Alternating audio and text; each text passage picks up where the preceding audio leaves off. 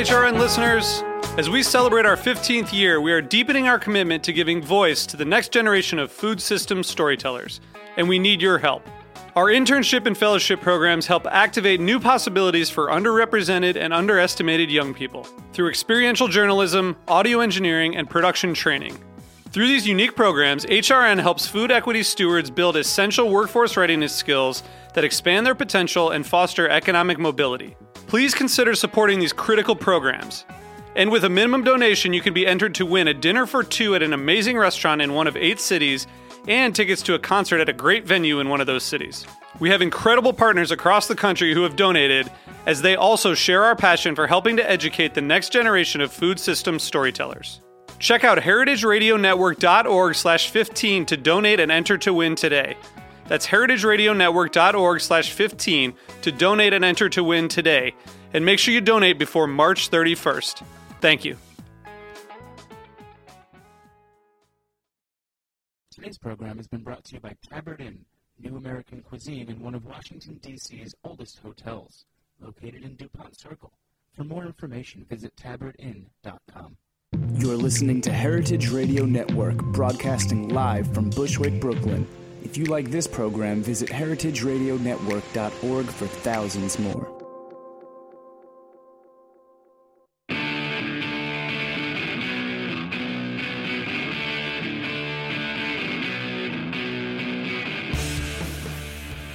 Good afternoon and welcome. This is What Doesn't Kill You, Food Industry Insights with me, your host, Katie Kiefer.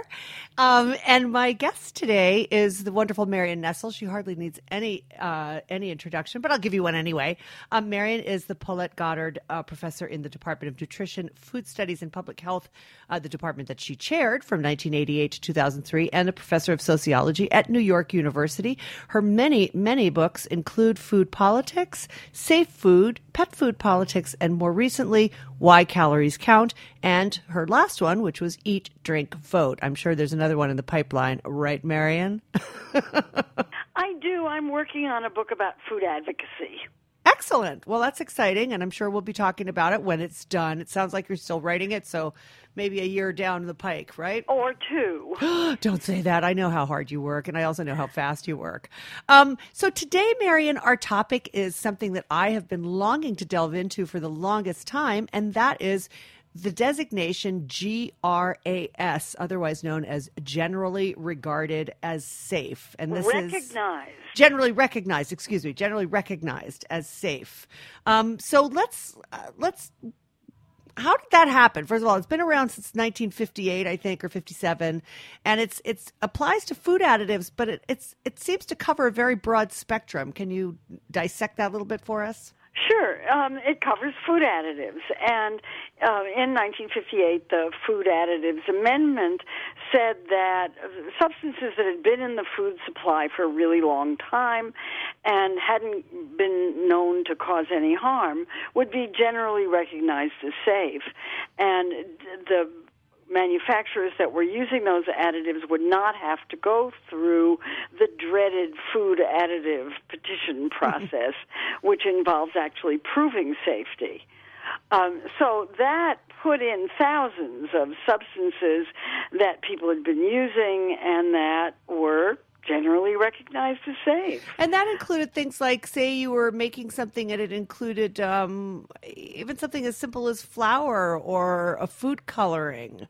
Oh, yeah. They included a lot of colors and flavors, flavor additives, color additives, caffeine for soft drinks. Right. The things that people worry about now, like salt and sugar, where there's a big effort to try to take them off the GRAS list, so that manufacturers would have to put warning labels on or inform the public or do something about them. And over the years, there have been examples of food additives that have been taken off the GRAS list. Not a whole lot, but there have been some.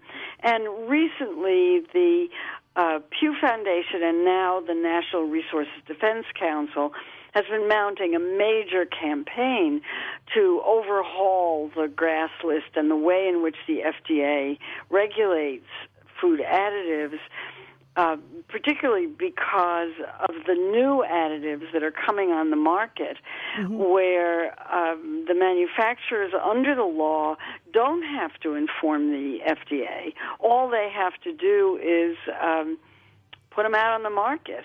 Yeah. They really don't have to do anything else. And a sort of over the years, a process has emerged where companies hire other companies to review the safety of the additives that they want to use. So that's the chickens hiring the fox, I guess. Yes, absolutely. I mean, I was stunned. The FDA guidance conclusion says it is your responsibility, meaning the manufacturers, to ensure that substances added to the foods you manufacture or distribute, including non-dietary ingredients and dietary supplements, and that's another whole thing we'll talk about, comply with all the applicable regulatory requirements for substances added to food. I mean, there is no actual policing here, and that's what blew my mind about GRAS. You have to wait for people to get sick. Yeah, exactly. So how did they... we don't use the precautionary principle. We don't believe in the precautionary principle in this country because it's too hard on business. Yeah.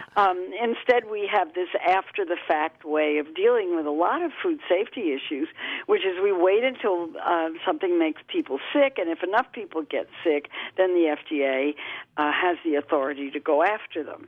Now, is this because the FDA is so grotesquely understaffed or underfunded, or they just don't care? What do you think is, because really there are new things coming down the pipeline, as you alluded in the beginning. For example, nanotechnology and nanosilver, which scares the bejesus out of me. That's been designated as generally recognized as safe, and yet no testing whatsoever has been done on that in terms of meaningful food safety additive testing. Well, presumably the manufacturers are making sure that it doesn't kill people, but I think there are real concerns about that. That's just not the way our system works.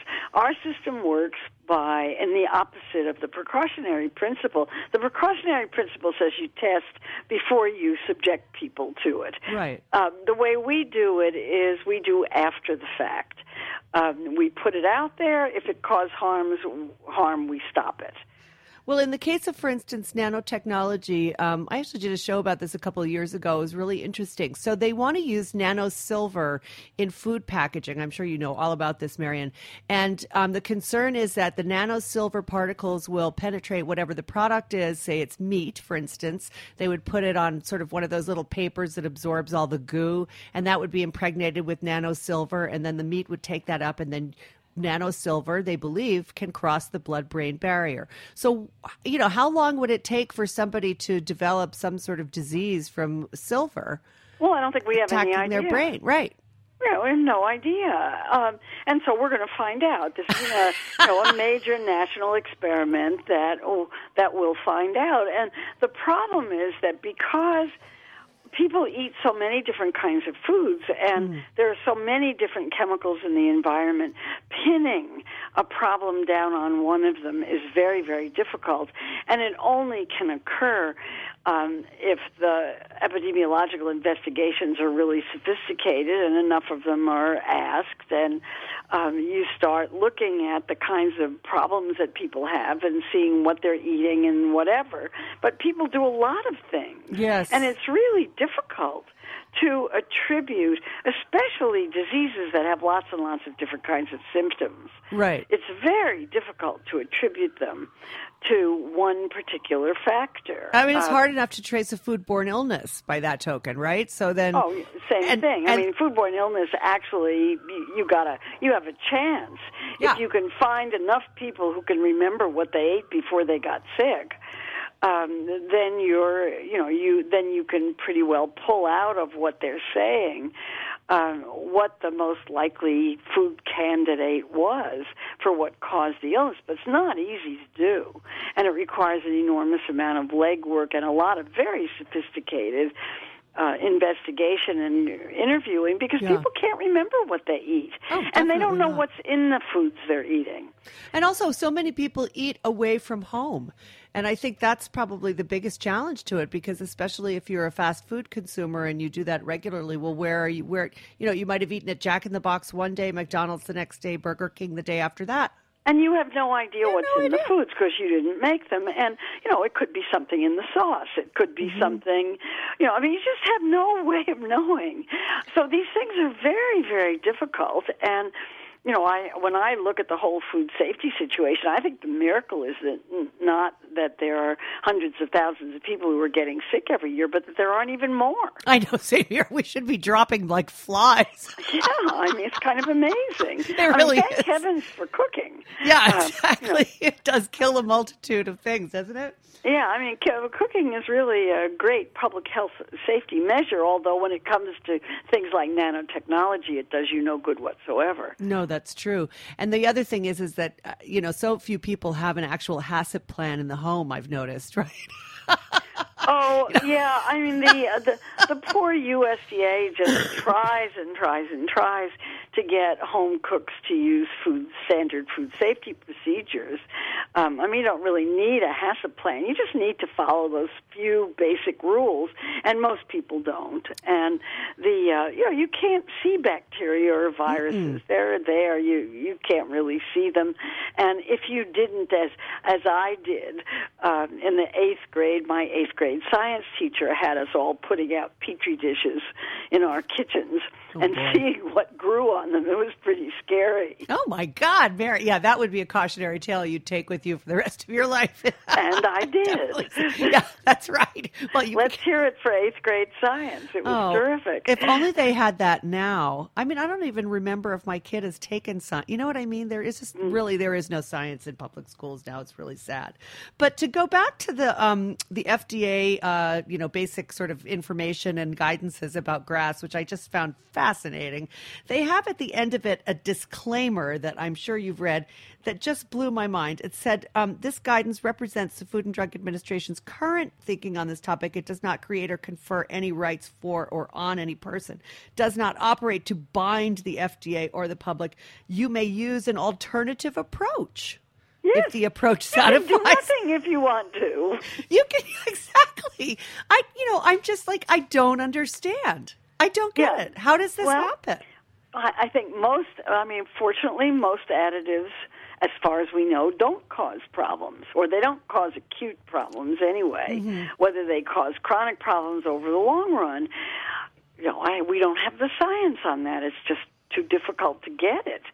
And it's certainly difficult to get it if it's unregulated and if you don't know these things are there. That's right. So the Pew Foundation and the Pew Foundation group that was working on this has moved over to the National Resources Defense Council, and I understand they're coming out with a report this week that is going to make recommendations and kind of pull the whole thing together. But they're working very hard on that. All right. But I read someplace this morning that they were coming out with a report. Oh, great. Well, one of the things that I wanted to talk to you about in terms of like when something gets generally recognized as safe, disclaimer, I guess, or status, can it then be changed? For example, trans fats. Which were approved, are GRAS, and now they were considered GRAS. Yeah, but now I don't think they ever went through an approval process. Right, they were just considered GRAS, and now studies are finding that they are not actually GRAS at all. And the FDA has said that has proposed to revoke the GRAS status. So they can do that, and they do that. Yeah, they do. They can, and they do. What's interesting about that is how hard the food industry is fighting it. And that makes no sense to me either. I understand that maybe this is a cheaper fat, but, just from the public relations point of view, it's got to cost you a couple of pennies to make a change. Yeah, well, there are two issues. One is that there are naturally occurring trans fats, but nobody's really worried about those. But they do occur in animal products in very small amounts. And there's some evidence that they're not harmful if they're natural because they have slightly different configurations, and they're there in small quantities. Mm-hmm. So they're arguing that because you can't ever get rid of the trans fats that are naturally present in meat and dairy products, you should always allow an allowance. And they love the half-gram wiggle room that the FDA now allows. Wow, amazing.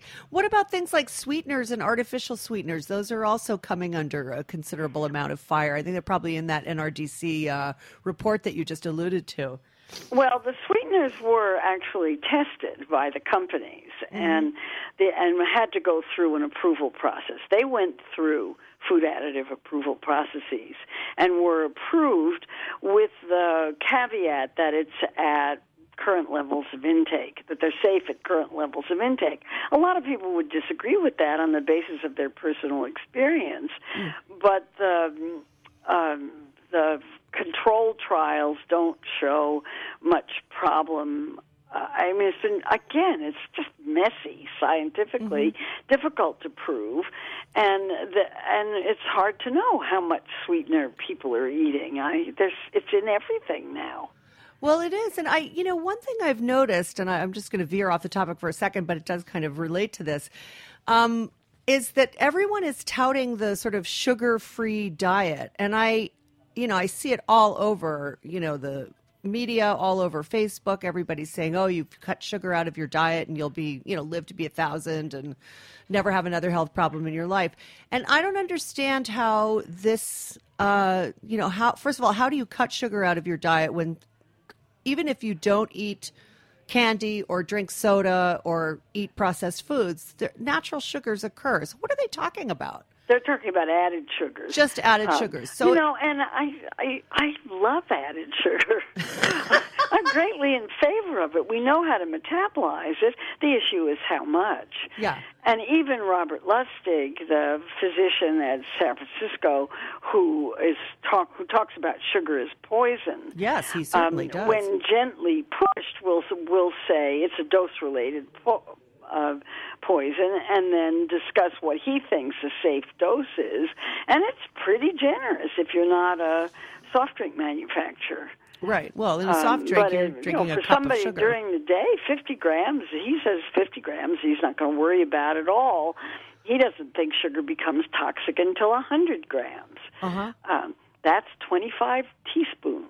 Oh, my That's God. Quite a lot. I would never eat. I mean, I guess if you eat a lot of processed foods, of course, all processed foods are made with tons of sugar and tons of salt. Yeah, and if you drink a lot of sodas. Yeah, and of course, those of us who cook or more or less don't do any of that stuff. But Marion, we're going to come right back. We have to take a short break now for a sponsor drop, but stay with me. Okay, I will try. Thank you. Yeah, exactly. And listeners, stay with us, and we'll talk more about GRAS and other weighty topics with Marion Nestle.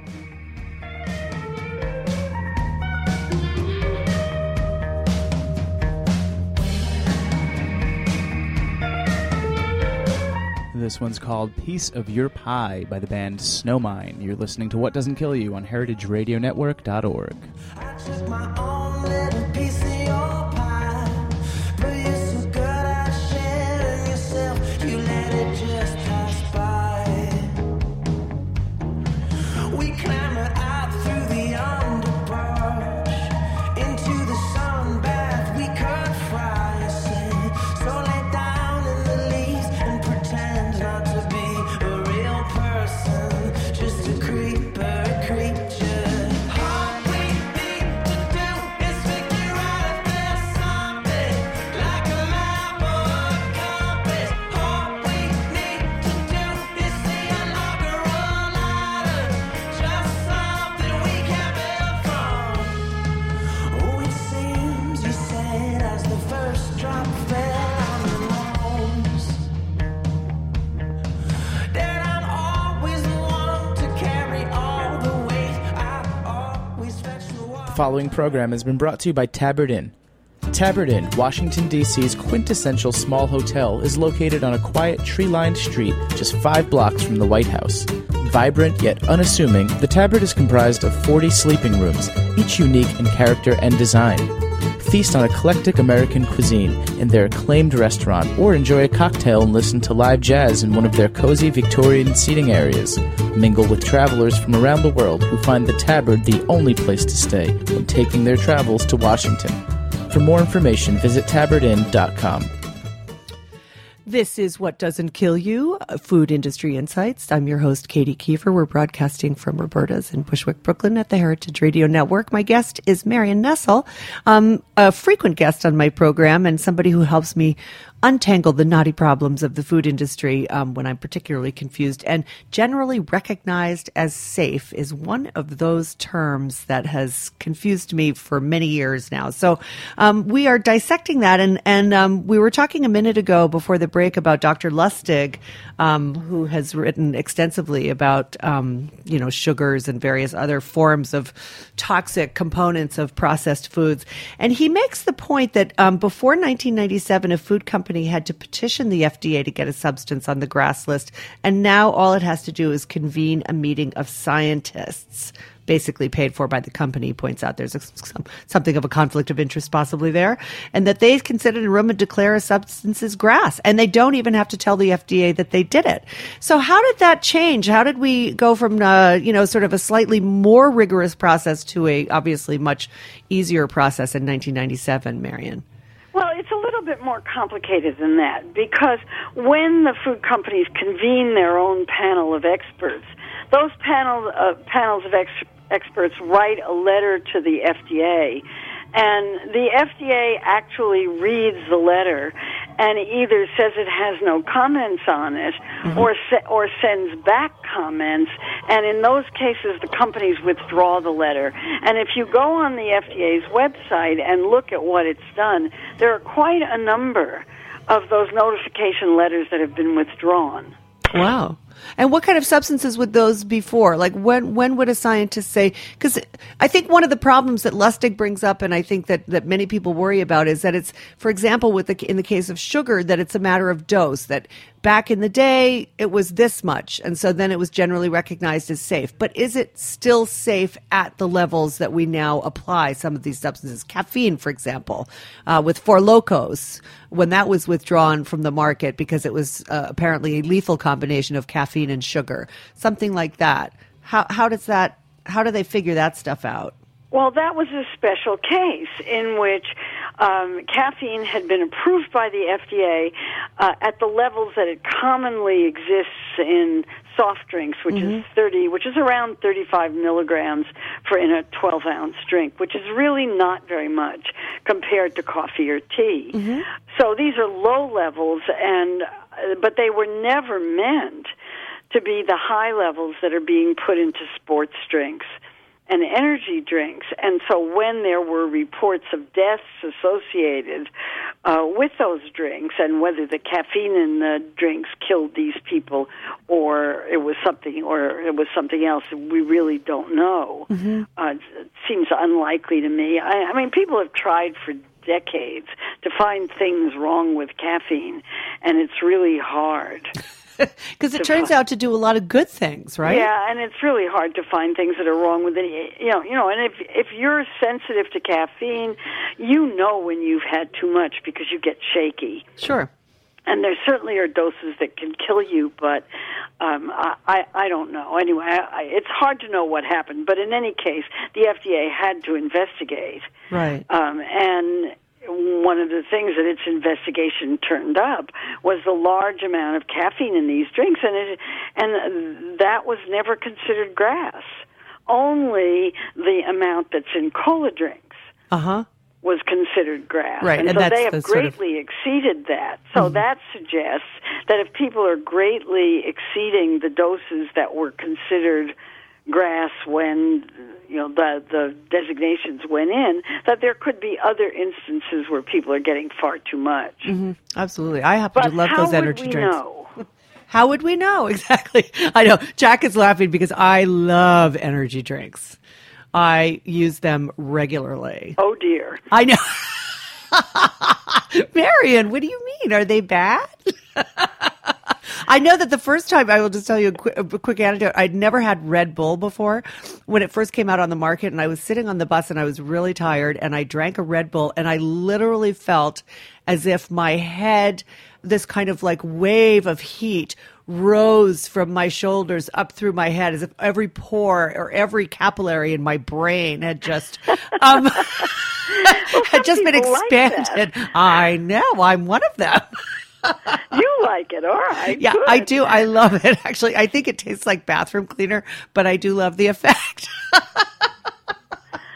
Anyway, so when new things come down the pipeline, so like nanotechnology, just go back to that again for a second, because I know that there are other technologies that are being added to the foods that we eat, and there doesn't seem to be much of a testing process or regulation process even for the manufacturers, and they don't seem to care. So I wondered what other technologies we should be aware of besides nanotech that you think might pose a problem coming down the going forward into the future. Well, that's the only one that I know of offhand where there's a great deal of concern about it. I mean, every now and then we have the additive or the contaminant or the chemical of the month where everybody's really upset about it, like bisphenol A. Yeah. A couple of years ago, there was a lot of concern about it, and there were countries all over the world that were revoking the status of the status of various things that had bisphenol A in it. So you just never know which one is going to come up. It's somebody has to report problems that are associated with that particular chemical or additive. And when they do, then it gets into the news and the FDA investigates and so forth and so on. But there's no incentive for food companies to try to find something wrong with what they're using. All of the incentives are the other way. Right. And I wanted to ask you, since you referred to other countries, that was something else that occurred to me. I mean, since we import and export so many foods, what about other countries' guidelines about things like, I don't know, sugar, caffeine, trans fats, or nanotechnology? How do other countries address the GRAS issue, and how do we, when we import a product, how do we recognize whether or not something they're making in, I don't know, Turkey, just for lack of a better idea, is definitely got additives that we consider safe? Yeah, I don't have the faintest idea. Yeah. I know that the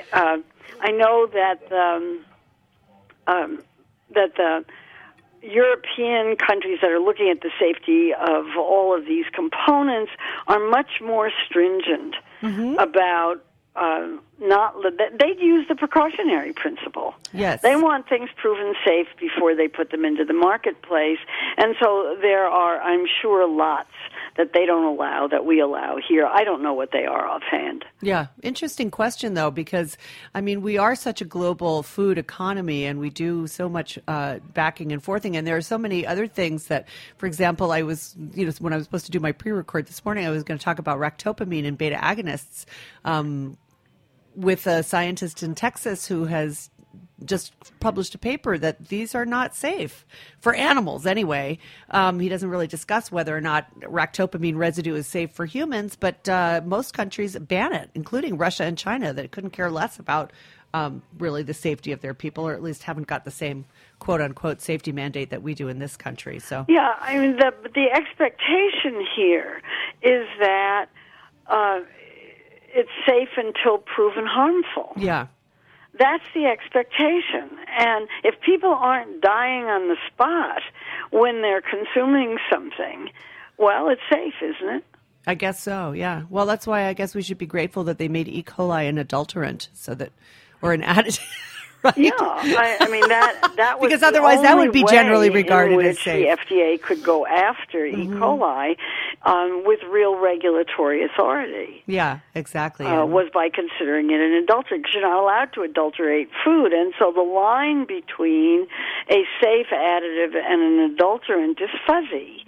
Yeah. It's not a really clear line, and most food additives do not cause noticeable harm at the levels at which they're commonly consumed. Whether they're consuming unnoticeable harm, we don't know. It's very difficult to prove anything safe. Yes, absolutely. But if it's causing unnoticeable harm, then who cares?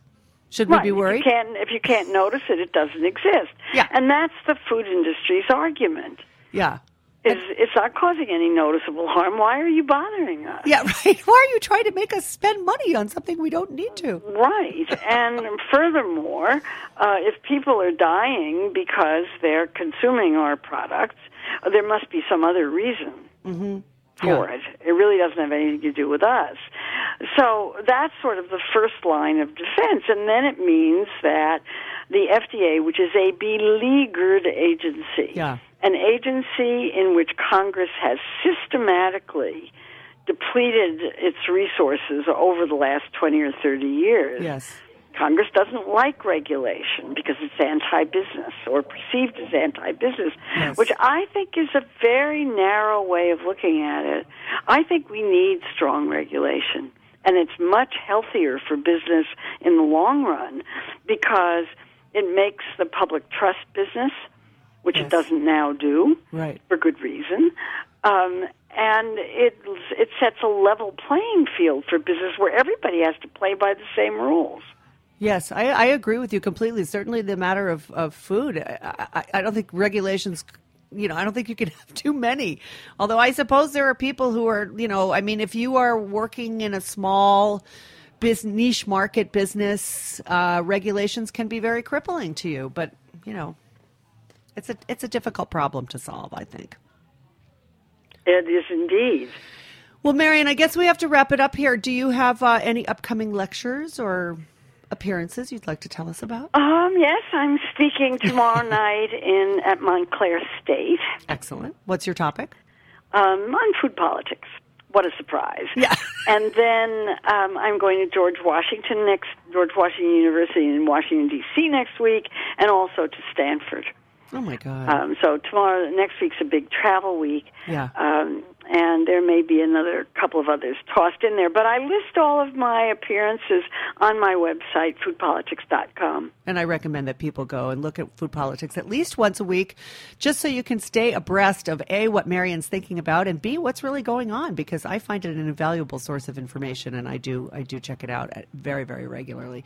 Marion, thank you so much for helping me understand GRAS, and I hope my listeners too. And we'll be talking soon. Have a great week next week. Good luck with all the traveling.